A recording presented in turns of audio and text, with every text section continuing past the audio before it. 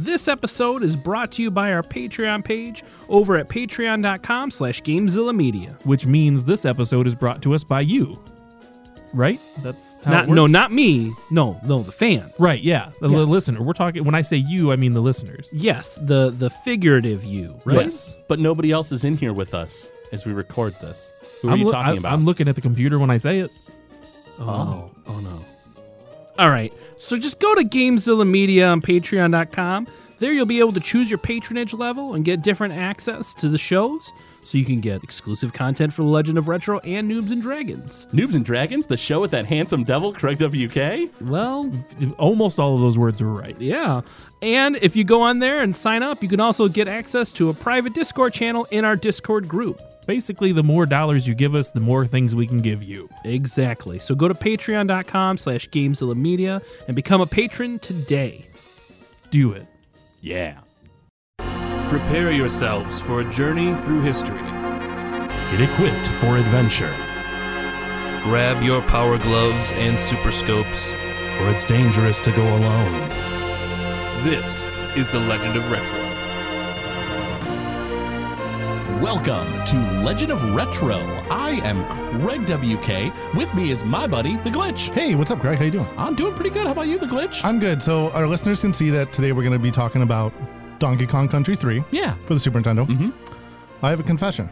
Yeah? Donkey Kong isn't the number one DK in my heart. What, really? Yeah. Who's the best DK? The best DK. That would be the Deadite Knight. I am touched. I'm legitimately touched to have squashed out Donkey Kong as the number one DK in your heart. Welcome, the Deadite Knight. Welcome to myself. Deadite. It's good to be here. I'm really excited. Deadite, it's great to have you here.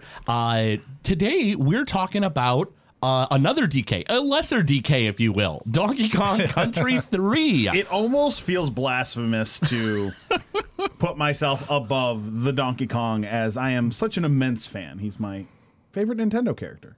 Favorite Donkey Kong is your favorite Nintendo character. No doubt. I love Donkey Kong. Nice. So, Donkey Kong Country 3 was released for the Super Nintendo by Rare on November 22nd, 1996, and this platformer features Dixie and her cousin Kitty as they travel the Northern Kremisphere to Kong to save Donkey and Diddy Kong from the forces of chaos.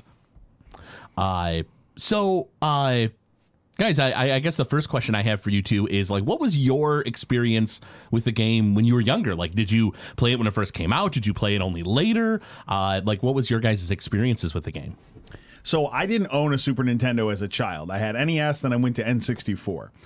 My friends lived 2 houses down. They did have a Super Nintendo, and we were super addicted to Donkey Kong Country and Donkey Kong Country 2. So when the third one dropped, they got it like really fast after the game came out. You know, I don't know if it was like a day one thing, or I think it was maybe a birthday based on when it came out, one of my buddy's birthdays. Yeah. But we then were just super sucked in, like, oh man, we got new Donkey Kong Country. We are ready to go. Yeah. And we just went at it right there. Nice. Glitch, how about for you? What was your first experience with Donkey Kong Country 3? So we had a Super Nintendo, and we definitely had 1 and 2 growing up. Yeah. So we actually got this that Christmas. So it was Christmas in '96, which I hail is the best Christmas I ever had. Because not only did we get that game, Yeah. we also got Super Mario RPG. Nice. My brother got Kirby Superstar. Uh-huh. And then the CD I got that year was No Doubt Tragic Kingdom. Big Christmas for sure. That is a solid My mom Christmas. did great that year.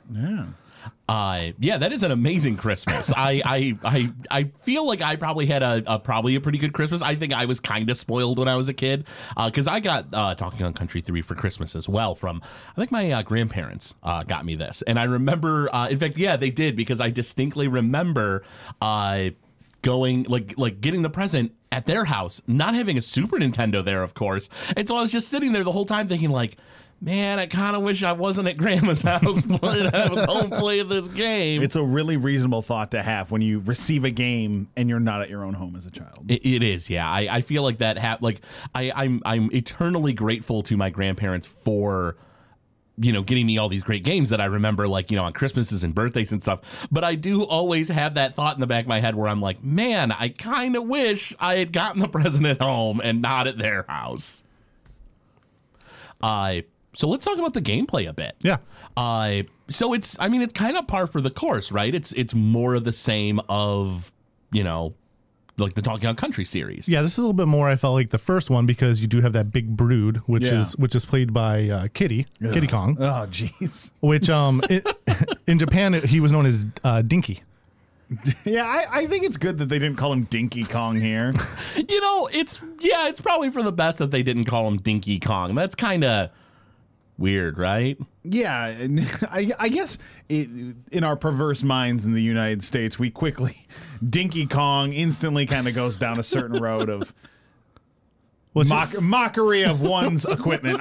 This is a clean show. I'm trying to find a way to make this for the children. Well, it's just like that whole thing with Pac-Man was originally supposed to be Puck-Man. Yeah. They couldn't legitimately put that onto an arcade and it be vandalized so easily. Oh, yeah, absolutely. Yeah. And people would too. They made the right choice. So interestingly enough, Japan got this after us. Normally Japan gets everything months before us. Oh, yeah. And we got this one first.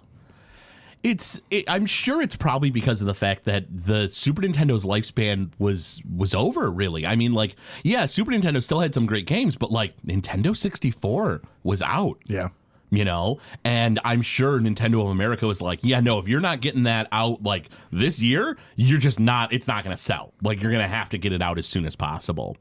Now, when it comes to, Dinky Kong, Kitty Kong, which is still a little weird, right? It's still kind of weird that he's Kitty Kong. Well, he's a baby orangutan in a onesie or something like that? He's just a giant baby Kong. Yeah, he one big baby. It's one of the things where you look at this game and you just kind of go, why couldn't have this been Dixie and Donkey just saving Diddy? It's not like they sold a bunch of merchandise. It's not like it was a play to sell toys or something. I don't really understand from a choice why create this new character that historically now is mocked by everyone. People are like, yeah, Dixie, Diddy, those were cool additions to the Donkey Kong universe. No one. And I'm pretty deep in the Donkey Kong community. I can speak for everyone. No one reminisces about Kitty Kong. You know what? I wish I could say otherwise and be yeah, well, I'm a part of the Kitty Kong fan group. No, because there is none. No, it's not a thing. It's just not cool. You're playing as a baby. It's just it's just not cool. It's real weird. It goes against the Super Nintendo radical attitude of the time. Everything had to be extreme or radical. No, playing as a baby ape is in no way cool. Hey kids, do you want to play as a big baby? Well, then Donkey Kong Country 3, Dixie's Double Trouble is for you. For you.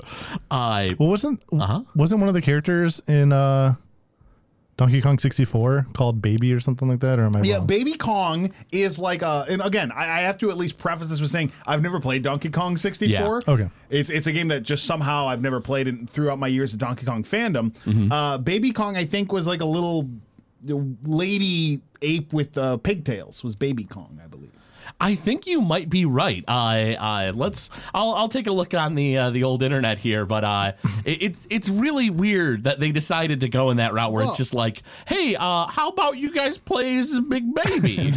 See, Baby Kong is more in the vein of Baby Spice, a grown woman who dresses as a baby in the Spice Girls. And around that time, the Spice Girls their popularity would have just been sort of falling off, right? When the Nintendo 64. It would have been around that time that they were relevant, and also the Spice Girls are from the UK. Rare from the UK. Maybe Baby Spice was a play. Oh. You got Ginger Kong.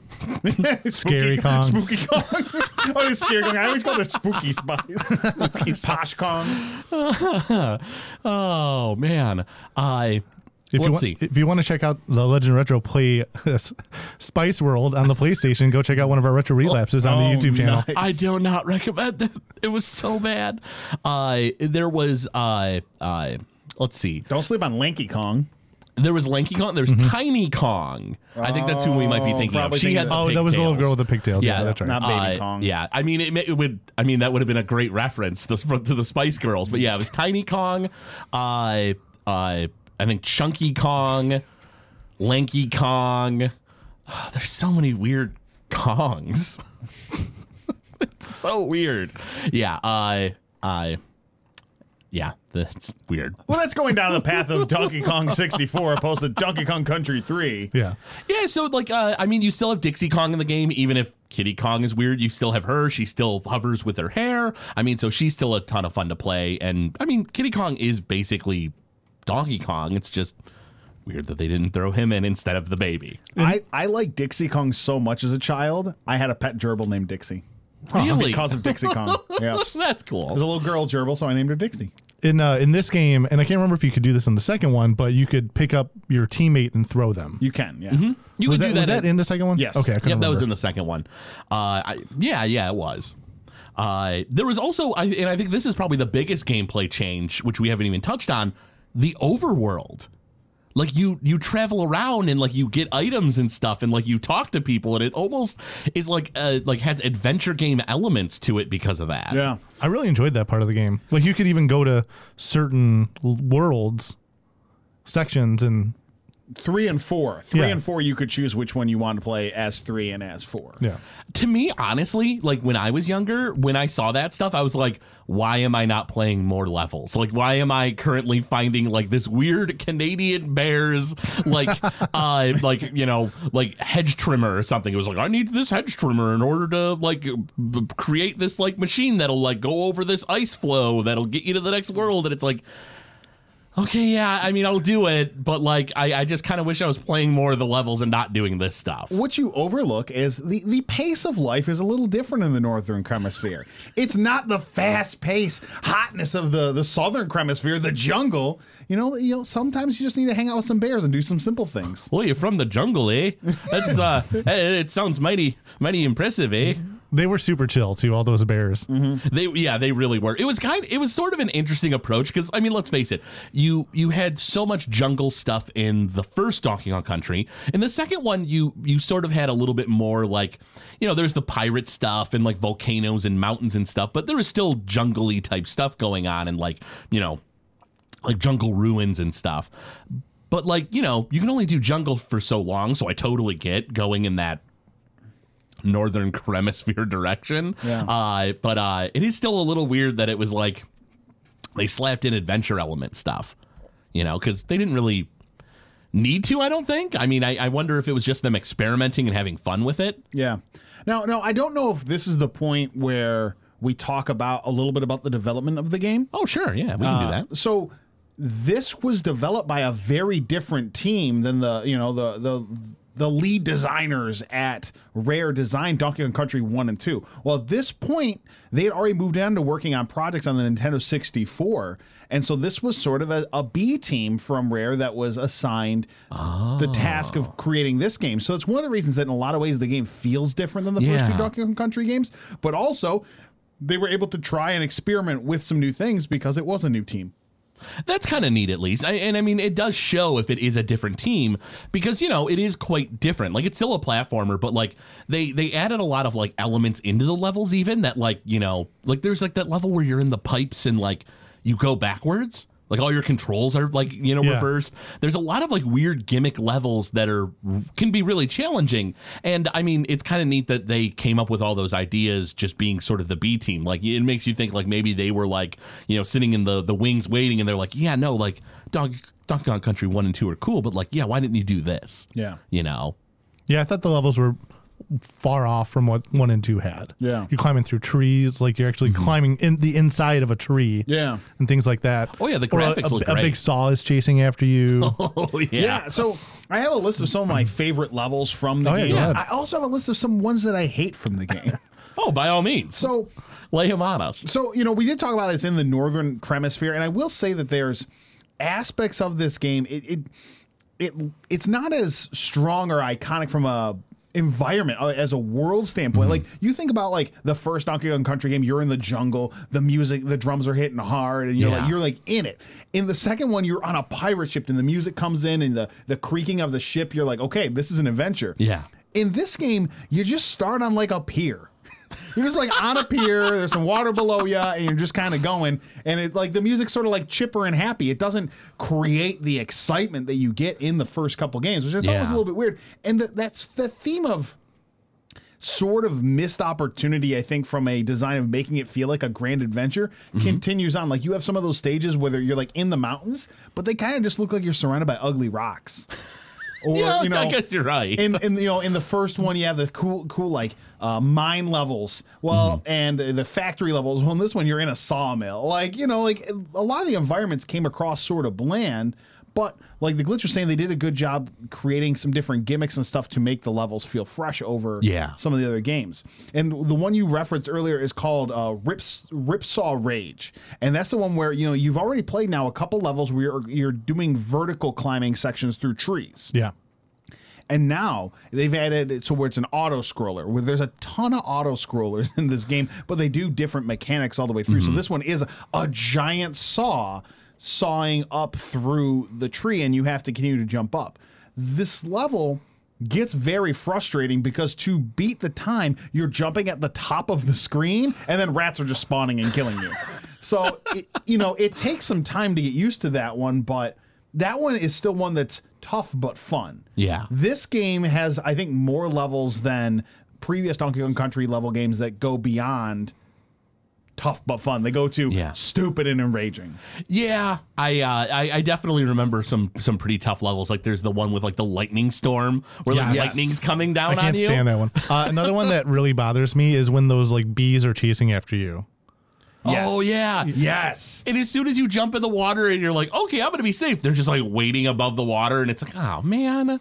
And then I think that might be one of the levels where you play as Ellie the elephant as well. Or it's around that set of levels. But the bees chasing you. And if it is one where you have to play as the elephant, that's enraging. I don't even know if we need to go down the path that the animal friends in this game are just enraging to me. I love this game, but it makes me angry. I liked Ellie. I don't know. I thought that was cool. You could suck up water and shoot it at the other enemies. Yeah. And also you could suck up barrels and use them that way. There was a lot of puzzles that they had Ellie sort of, take part in where it was like you had to suck a barrel across a platform or something, or like you had to splash water on something else or whatever, And there was a lot more puzzle style levels in this game than there were in previous, which I didn't mind too much. Like sometimes that's pretty fun, but like Deadite saying, like there's definitely sometimes where it's like you're doing these puzzle levels and it's just like, oh my God, this is just so annoying. Why am I not getting this? This is just terribly frustrating. There's one, what is it called? Barrel Bounce Blast. The level blows. It's another one of those that's sort of a vertically based level. A lot of the levels in this game were vertically based. And, there's waterfalls. That's actually one of the level templates that I like a lot. The levels of the waterfalls I thought were really cool from a design standpoint. But this one, the barrels are falling down the waterfall. And you have to jump up the barrels as they fall. I don't know if it's because I'm bad at video games or if this level was designed awful, but there's a point where you have to like jump across 4 barrels and like turn and jump back. But the way they're timed, it doesn't make any sense. I have no idea how I beat this level. So I will say this, I didn't mention it earlier. I went back and prepping for this, played through almost the entire game. I made it to right before the final world. And so I have no idea how I beat this as a child. Maybe one of my buddies beat it because we were playing it at their house. Yeah. But I'm like, this is enraging. It should not be that hard just to make a simple jump. And I kept falling down the waterfall. That's super frustrating. Now, I did want to mention the plot a little bit, because we mentioned that, it's sort of weird that Donkey Kong wasn't just already in the game, but it's really bizarre to me because Donkey and Diddy have been kidnapped by a new foe. Dun, dun, dun. Chaos, the robot, who took control of the Kremlings, and then it turns out it's Baron K. Rulenstein. Man, oh man, I bet the game had you going on that one. But like the reason why he needed Donkey and Diddy is because they power the Chaos robot, which was weird. Like, do you guys remember that? Like Donkey Kong and Diddy Kong are in the robot, and Baron K. Rulenstein needed them because of that. And then there's like banana birds in the game. The magic banana birds that you have to collect and play a game of Simon to acquire. Banana birds, and it's all taking place in like Donkey Kong version Canada. Like, this is just a really bizarre game. It's really weird. But I actually, so one thing that this, we're talking about the Banana Birds. One thing that this Donkey Kong Country game did really well is the mini games and the side things that you mentioned. There is like adventure game aspects of this in the overworld. And one of them is you can find these hidden caves that have the banana birds in it. Yeah. And you have to get all the banana birds to get the complete ending of the game. Right. Yeah. And when you get into one of these banana bird caves, if there's actual youths that listen to the show, you may not know what I'm saying, but there's a game called Simon. It was a... a lap-based game. You put batteries in and had colored tiles that played different tones that you would press in. It would give you a sequence, and you had to match the sequence to the color and the music. Am I doing a good job explaining what Simon is? Okay. So with so for an example, it'd be like, yellow, yellow, red, and then it would flash that at you, and you would have to type in yellow, yellow, red. And if you got it wrong, the game was over. And it would keep extending one more beat every time. So it was like yellow, red, blue. It was a game of memory. It was, I'm going to date myself, but it was kind of fun, right, guys? I like Simon a lot. I had one, so. Yeah, there was one at my grandma's house I used to play all the time. Oh, nice. So, okay, but this minigame to unlock the banana birds was like a game of Simon, and I think it made more sense in Japan because there's colors on the screen that coordinate with directions, and the Japanese Super Nintendo controller, it coordinated with the color of the button, where we just had purple buttons here. Yeah, we in America, I don't know, it's really weird to me because when Japan looked at the Super Famicom and they made this really cool controller, super comfortable, and it looks great. Each button has a different color to it. So X, Y, B, and A have their own color that coordinates with it. And when they looked at America looked at it and they were like, yeah, but what if it was all purple? and Nintendo of Japan was like, this seems fine, right? You don't think America's gonna like this? And they go, nah, rainbows are out, man. Purple's in. Yeah, it's the mid '90s. It's the early '90s. We're doing purple here. So yeah. You had to play this game of Simon, and that unlocked these banana birds. So the crystals actually do show the letters on the controller too, which was something I never noticed earlier when I played as a kid. Mm-hmm. So it does have the colors from the Famicom controller, but it does still have X, Y, A, or B on the crystals you need to select. Yeah. So you could memorize it that way, but it's still, I feel like if you're going for a visual presentation and you want it to look good, the glowing crystals glowing, red, blue, greens and stuff like that is a lot nicer and looks cooler than X, Y, Y, X. And it's ugh. You also have the mini games where you go to the carnival stand and you have to play a ball throwing hit the target game against Cranky Kong. That was Swanky's Sideshow, I think it was called. I forgot all about that one. Yeah, and it's one of those things, the first couple worlds when you go to play it, it's really hard. But by the time I made it to the third or fourth world, I had the rhythm down and I got really good at it. And I guess to me, that broke up the gameplay really well. So it gave you something fun to do in between levels. Yeah. That was a unique skill. And we'll talk about it later. I thought it was just a unique skill for fun. It actually helps you in a boss battle later. Yeah. Oh, really? To touch on the birds, because we did talk about them a little bit. That was an original concept for the second game. Yeah. So when they were finishing up, that was something they wanted to do for an extra bonus, was to collect these banana birds, but they couldn't think of a way to incorporate it into the game. I love the idea that the team that worked on 2 had this picture of the banana bird and they're like, this is terrible. They crumple it up, throw it behind them, and someone on the B team picks it up and they unfurl it and they're like, yeah, banana birds. Avian fruit. What an idea. What a novel concept. Dude, Steve, look at this paper I just found. Oh my God, that would work perfectly for 3. Oh man, we were going to send them to the Canada, so this is perfect. Canadians love banana and birds. All right? Shut up, Steve.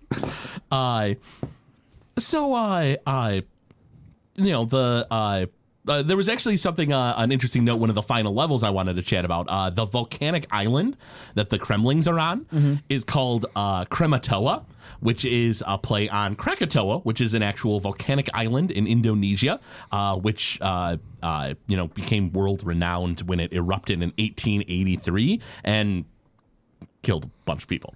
No big deal. A lot of people. A whole bunch of people. Oh my God. It was pretty depressing. I like how Volcanoes happen, okay? Let's not overblow it. Craig always wants to bring it to a dark place. I mean, that's what I do. What was you mentioned that one of the bosses, the bonus games are practice for it.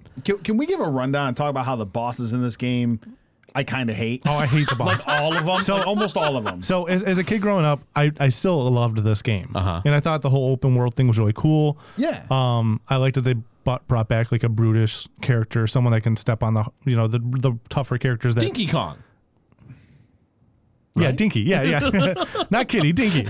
But like in the second one, you have Dixie and Diddy, who are smaller characters, and they can't kick the butt of every enemy. Yeah, they can't throw their weight around like. So I enjoyed that, but yes, the bosses in this game were horrendous. But which one did you want to talk about? All of them. Well, let's run through the list. So can we start with the one boss that I like quite a bit? Oh, sure. I like, his name is, I think, Belch, the first one. Now, it's stupid that it's a giant barrel. So you're in the sawmill, and it's a giant barrel who vomits beetles at you. Oh, yeah. I And you remember have to jump on the beetles and throw them into its open mouth, and eventually it will burp and push itself back. And eventually you have it burp enough times that it falls off a cliff. And if you don't do a good job, it will eventually push you off the other side. And to me, I was like, well, this was a really unique battle that was fun and not frustratingly hard. Yeah. Yeah. That continues to not be true at all for pretty much the rest of the bosses. So the spider, that's the one that I hated the most. The spider was the second one, and yeah, what was the spider like? I'm not remembering it very well. So the spider, it's like a giant spider from the top, and it will drop down on you, and there's a little area in between its legs, like in the center, that you can avoid being hit, but it's really hard to avoid being hit.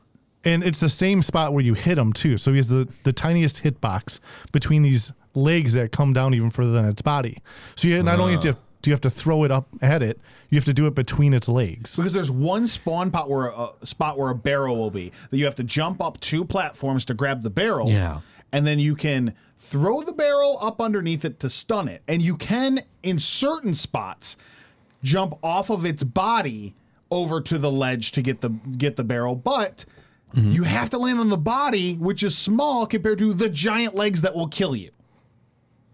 It's annoying to do. Yeah, and if it hits the legs, the barrel just breaks. Yes.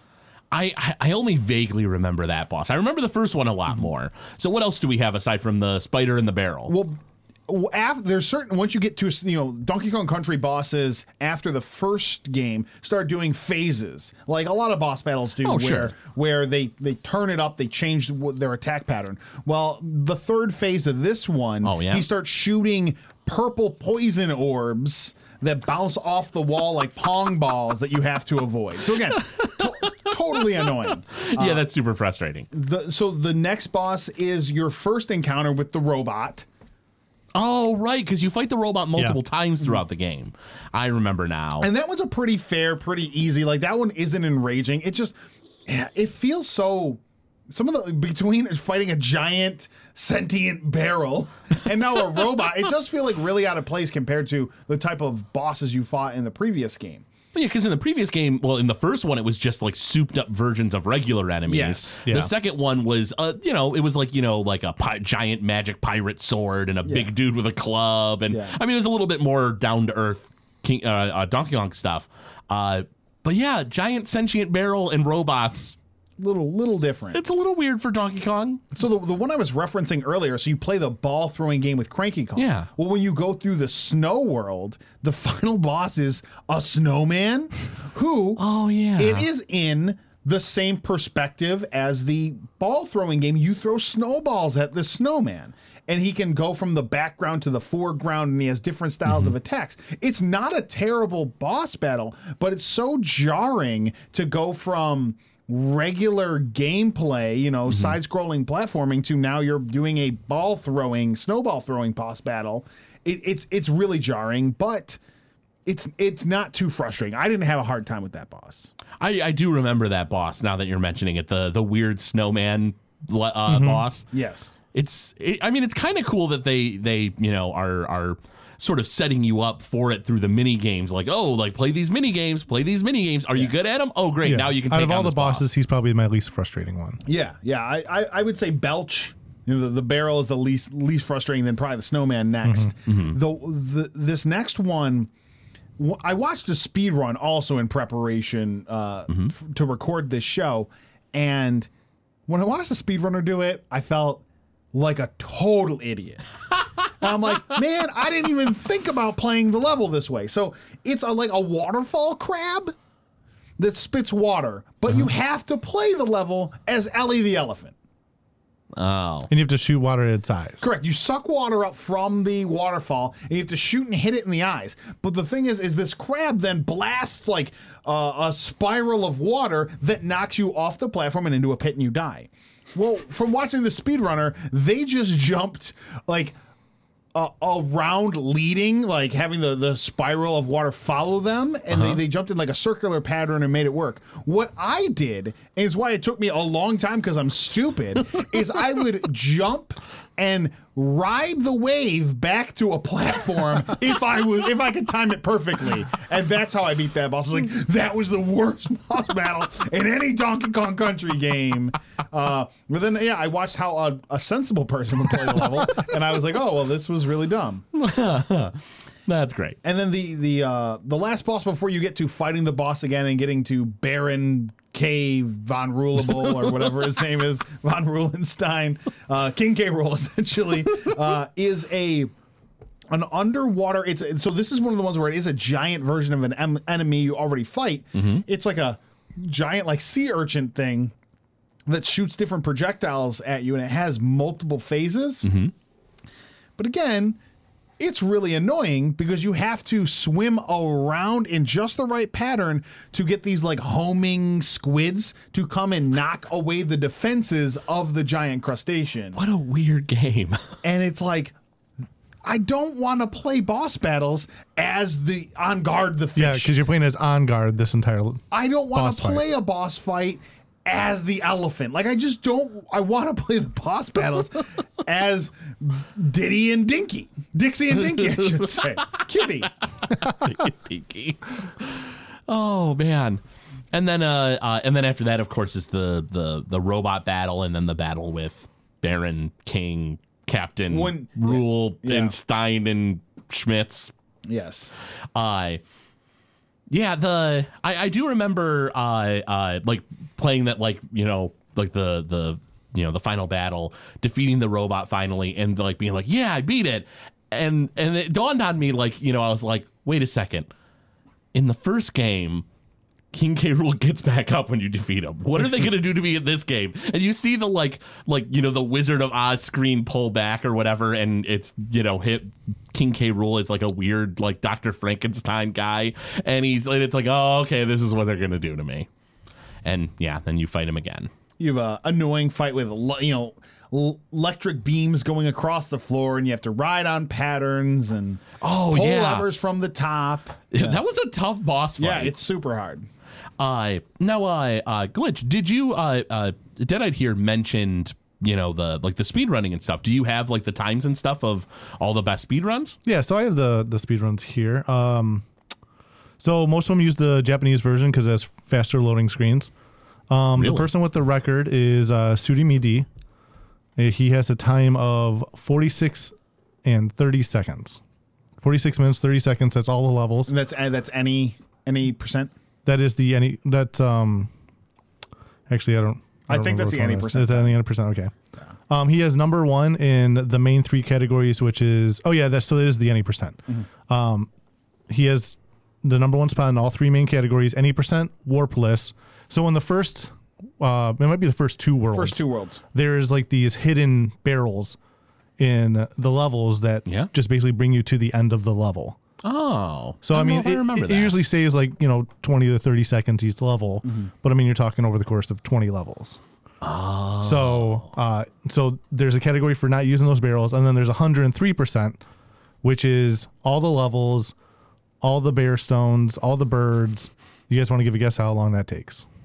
And that would also include the secret hard levels, because there's like 5 or 6 like want to kill yourself hard levels. So there's a lot of Easter eggs in this game. So Deadite mentioned in the overworld, there's caves and stuff where you get the birds.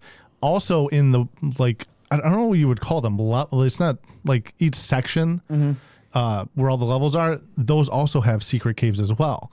So I know in one of them you have to go do a figure 8 around 2 stones that are in the water, which unlock. I remember that one. And then there's also this extra world where you have to go around this arrangement of rocks. There's a dozen rocks all lined up in a circle.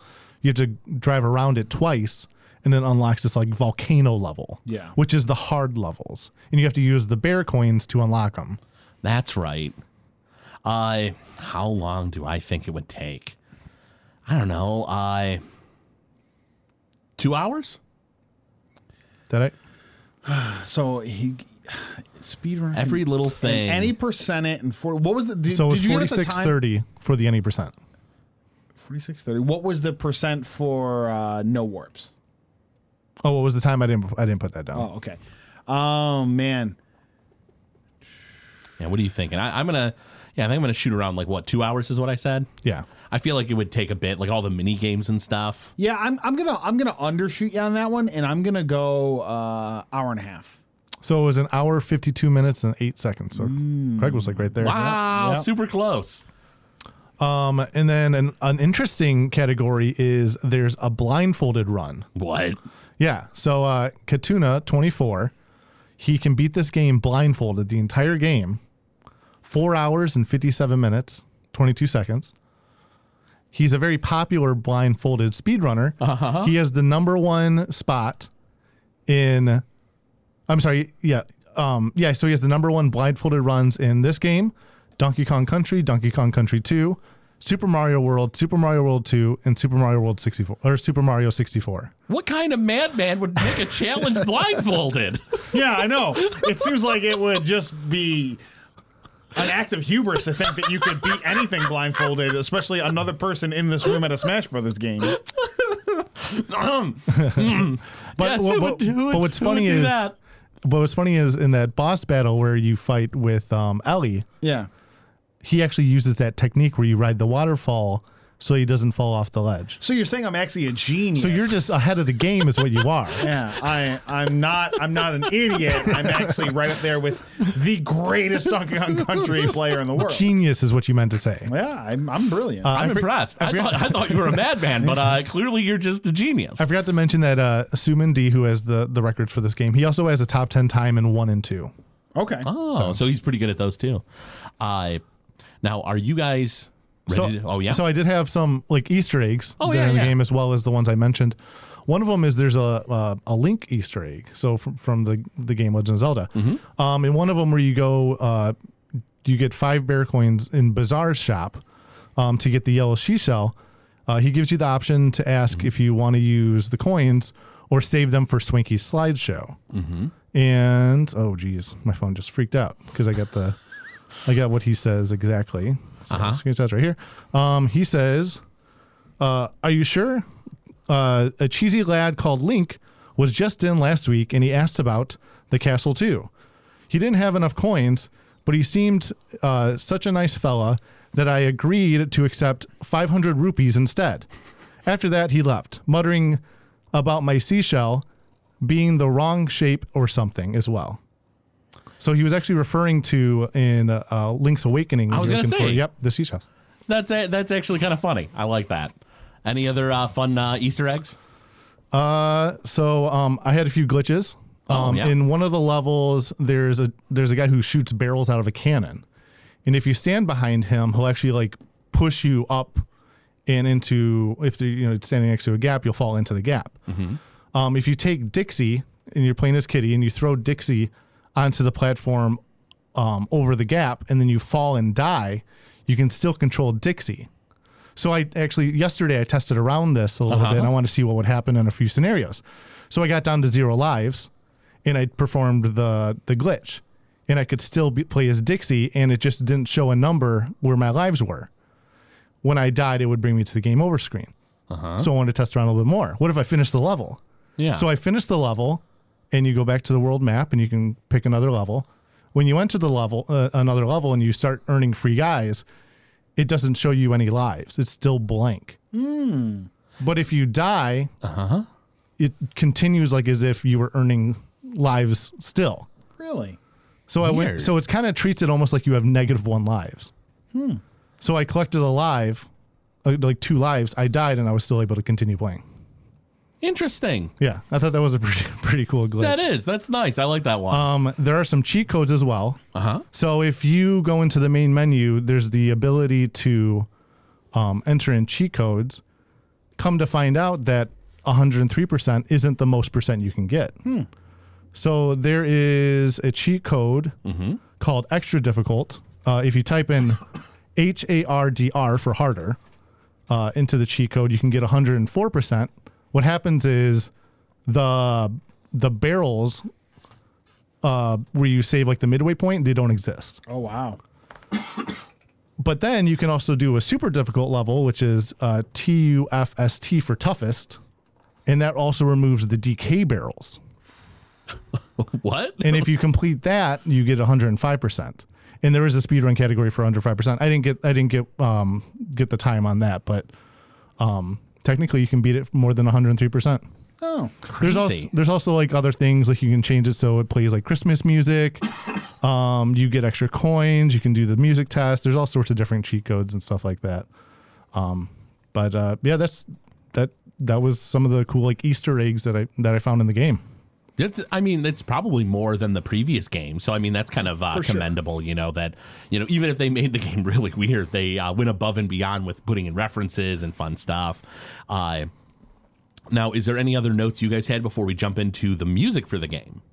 No, I think we're good to go music. Yeah, let's do it. Yeah, let's go ahead and listen to a word from our sponsor, and we'll jump into the music. Hey, it's me, everybody, Tim Kittredge. I'm here to talk to you about Old School Gamer. Old School Gamer is the magazine for gamers. It covers arcade and retro gaming, gives you gaming history and in-depth interviews with people like me who are there, and it lets you know what conventions are happening and when. Issues come out once every other month. Plus, a website full of even more razzle-dazzle, and it's all for just $30 a year. So visit oldschoolgamer.com and subscribe now. Whoa, boom shakalaka! All right, so when it comes to the music of this game, it was composed by Evelyn Fisher and David Wise. David Wise kind of took a bit of a backseat on this one, and and you can tell. You can tell, yeah. Oh, goodness, can you tell? Fisher worked on Donkey Kong Country 1. She also worked on Ken Griffey Jr.'s Winning Run and Donkey Kong Land 3.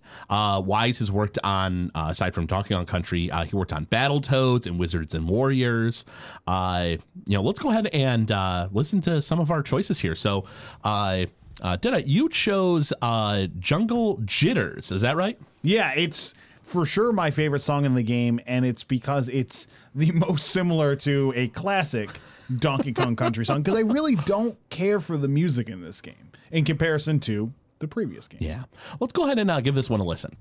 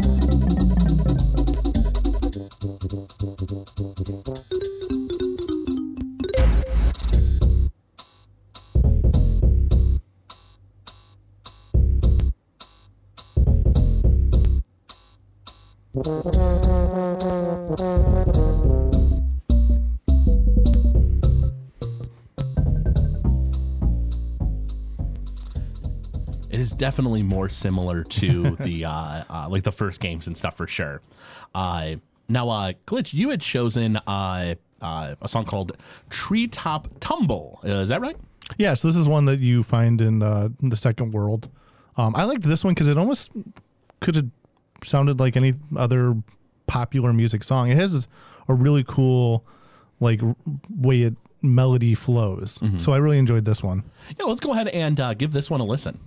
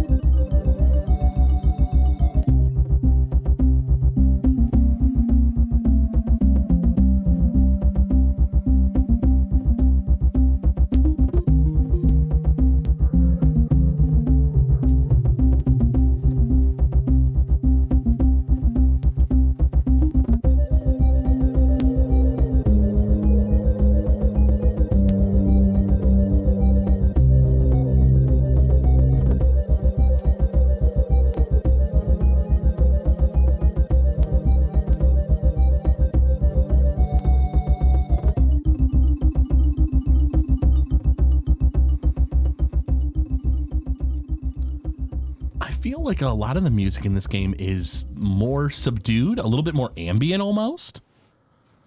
This is good because it gets the heart racing. Yeah. It's definitely more ambient than a lot of the tracks in 2, but in the first Donkey Kong Country game, a lot of the music was kind of an ambient sound. Yeah.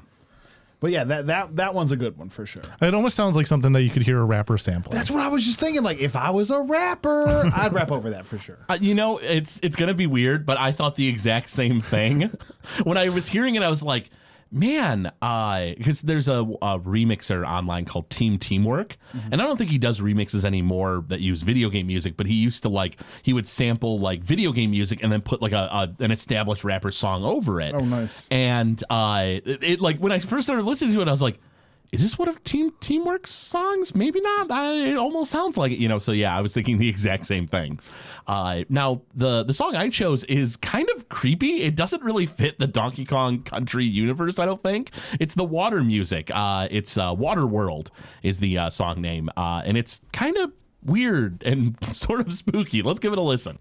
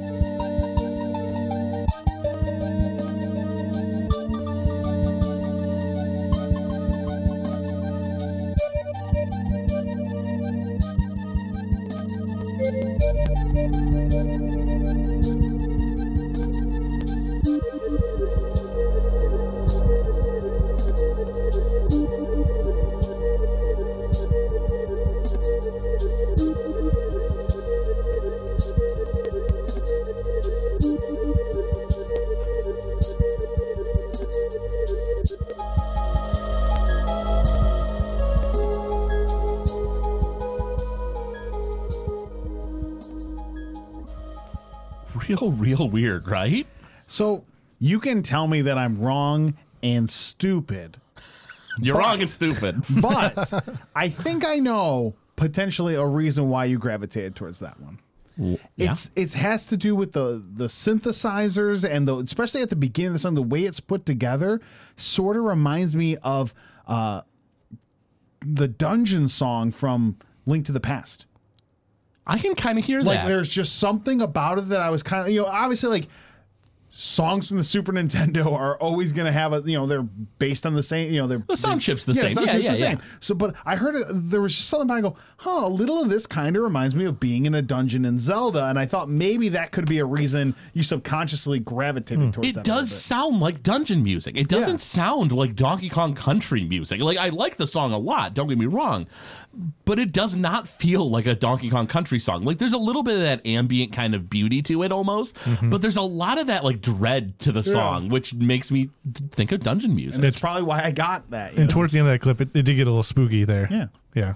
I like the song. It's just, it's not very Donkey Kong. Yeah, a lot of the songs in the soundtrack are sort of kind of a little odd, you know, in that capacity. We just need to come out with a rap album and rap over these tunes. That's what I'm about to start spitting bars.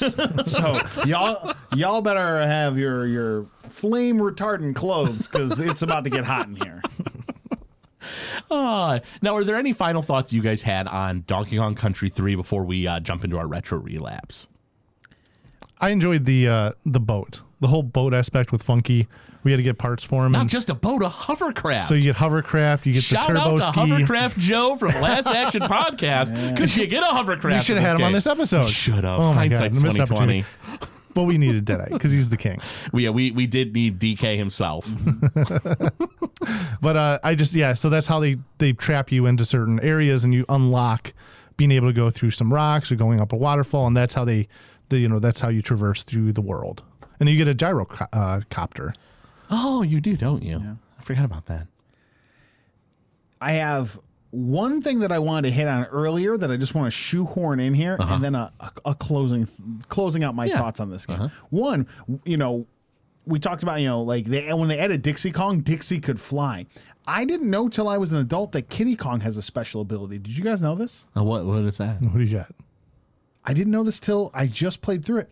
If you are Kitty Kong and you do a roll off a ledge into water, you can press the jump button right as you hit the water to skip off the water in a roll. Hallelujah. Are you serious? Yes. I had no idea that was an ability. So Kitty it's a barely utilized ability. Unlike Dixie Kong, which just transforms the gameplay. You can skip off water with Dinky Kong, if you would. Never used it as a child, but it was something I discovered as an adult. So I don't even think I ever knew about that ability. Yeah. I had no idea.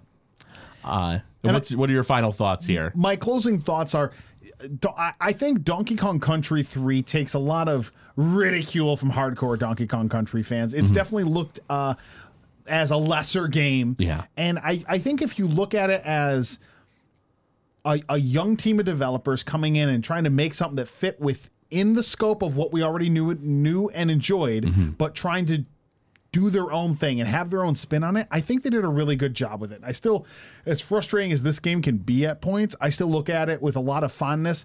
The way I kind of overall think about it is there's a band you love, and then the band gets a new singer.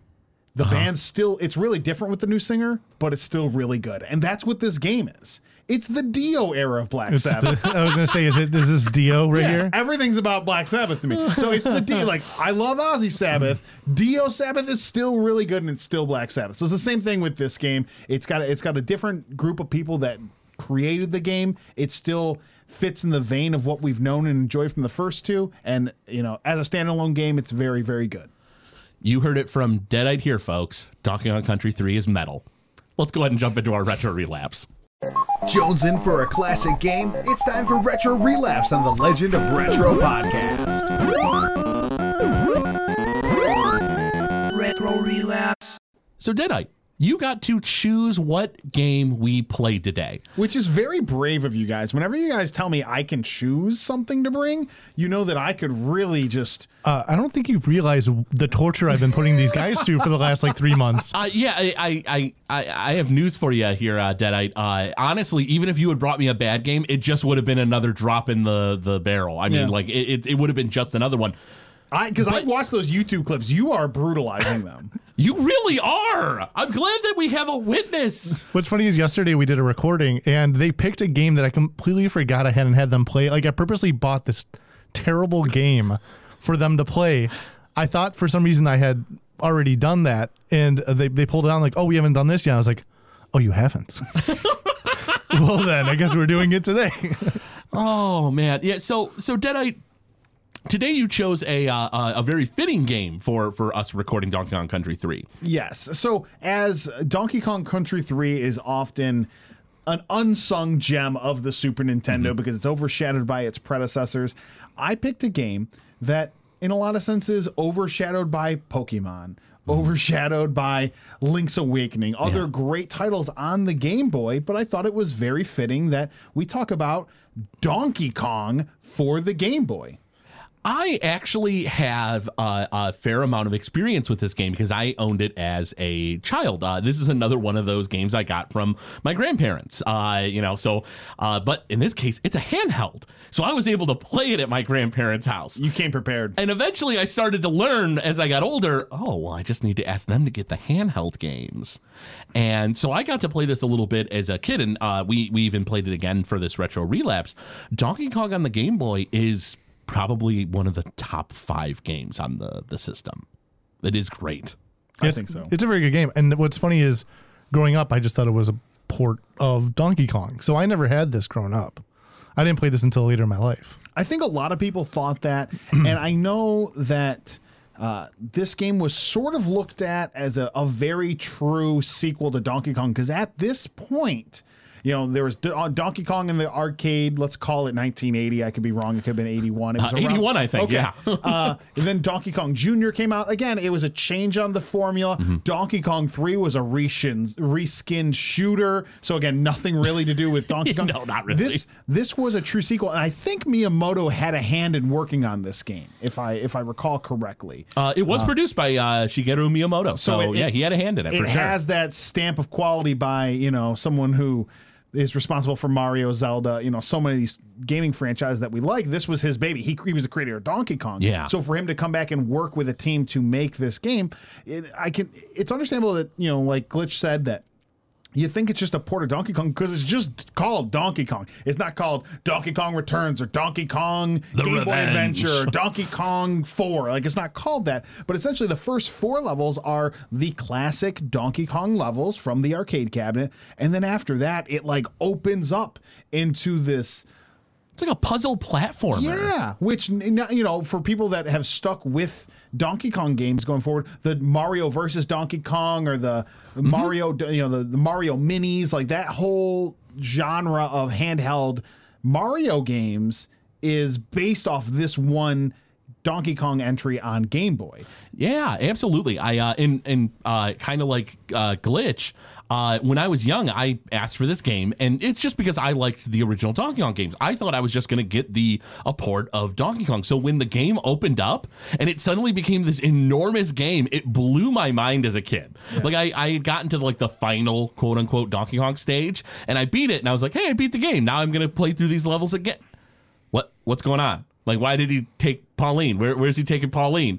And it just opens up, and there's a ton of stuff, and it's awesome. It's a phenomenal puzzle platform. Yeah, it's like this cutscene where you're chasing after Donkey Kong, and then it opens up to this world, and you stage select almost. Oh yeah. There are different stages you go to. You can play old stages and get more points and stuff. Because I don't remember what you get for unlocking it, but every level had a parasol, like a handbag, and I don't even remember something else.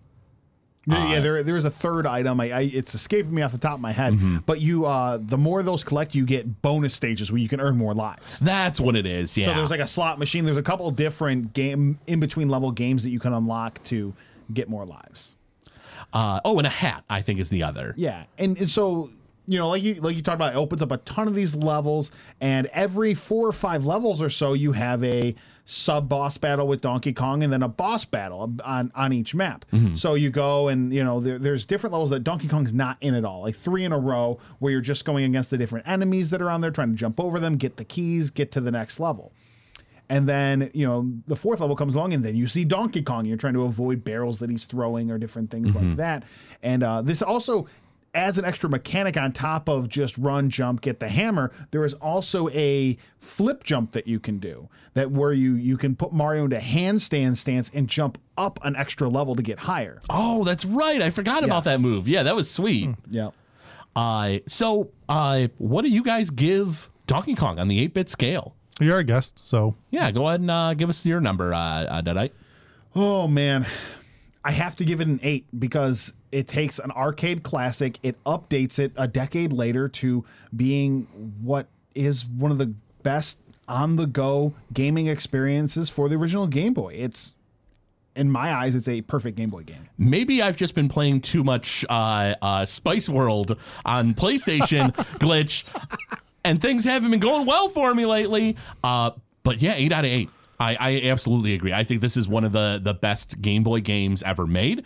I mean, it's such a treat to be able to play this for Retro Relapse instead of what the glitch has been choosing. I love how I've moved the curve for these guys, because now you've turned me into a hero. That's sad. Deadite should not be a hero when it comes to bringing us video games. Let me just remind you that he made us do Nagano Olympics. Listen, Nagano Olympics was a treat. The music was amazing in that game. Oh man, the saxophone. So good. I'm gonna give this a 6.5. I think I enjoyed it. I didn't get too far as you guys have a little bit more experience with this than I do. But I mean, it's a fun game. Like you said, you start off just doing those regular Donkey Kong levels, and it kind of opens up. So I think maybe if I had more time to sit with this and play it, like if I was a kid and this was one of the games I had growing up, I probably would score higher, but 6.5. 6.5? All right. I'll tell you what, guys, let's go ahead and jump into our music brackets. We're kind of nearing the end of the bracket competition, so we've got some real gems today. Yeah, we're going to get to the point where we're going to have what I like to call the Xander pillow talk, which is when Xander has to cut into the episodes to give us the music brackets, because it's just so close now that our recordings are happening before the votes.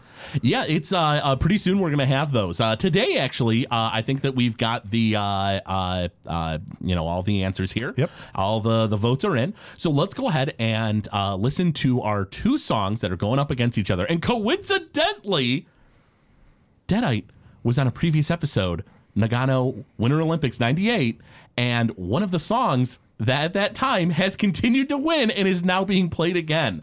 You get to listen to Chrono Cross's opening, Time Scar. Let's go ahead and give that a listen.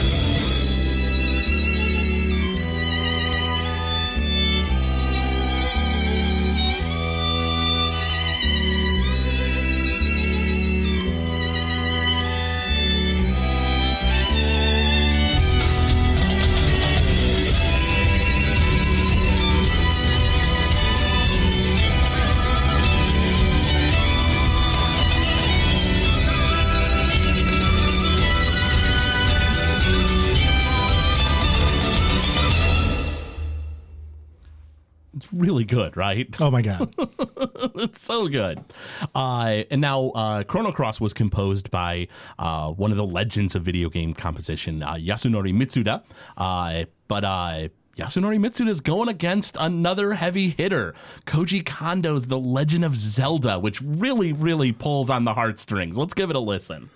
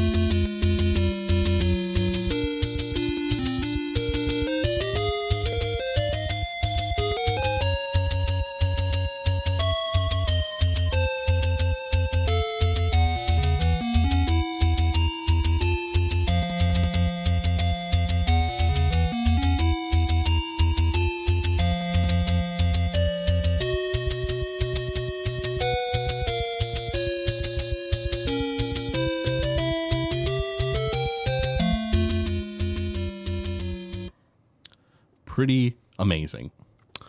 Yeah, this is going to be a really tough one because I think I voted for Chrono Cross every time so far. I voted for Legend of Zelda every time so far. Uh-huh. I really don't know what I'm going to do. Wasn't the theme to Legend of Zelda written in like an afternoon? Or it was like a day. Yeah, it was like we need a song. Oh, how about this tomorrow? Yeah. Like what? You wrote one of the most iconic video game songs of all time in a day? Yeah, Koji Kondo was going to use something else that he thought was public domain, and then they came back and they're like, yeah, no, Mr. Kondo, no, that is not public domain. You need one more song. And he was like, all right, give me a minute. And then he like ran into a back room and took care of it in a day. Yeah. The fact that song is made in a day makes it that much more amazing. Mm-hmm. But man, that Chrono Cross opening is just so ridiculous. It's hard. I think this is going to be a very tough one for a lot of people. Yeah. The important thing about the Chrono Cross song, it's the giant killer. It took down Buck Bumble. What a legend. We can't forget about that. Cool, blimey.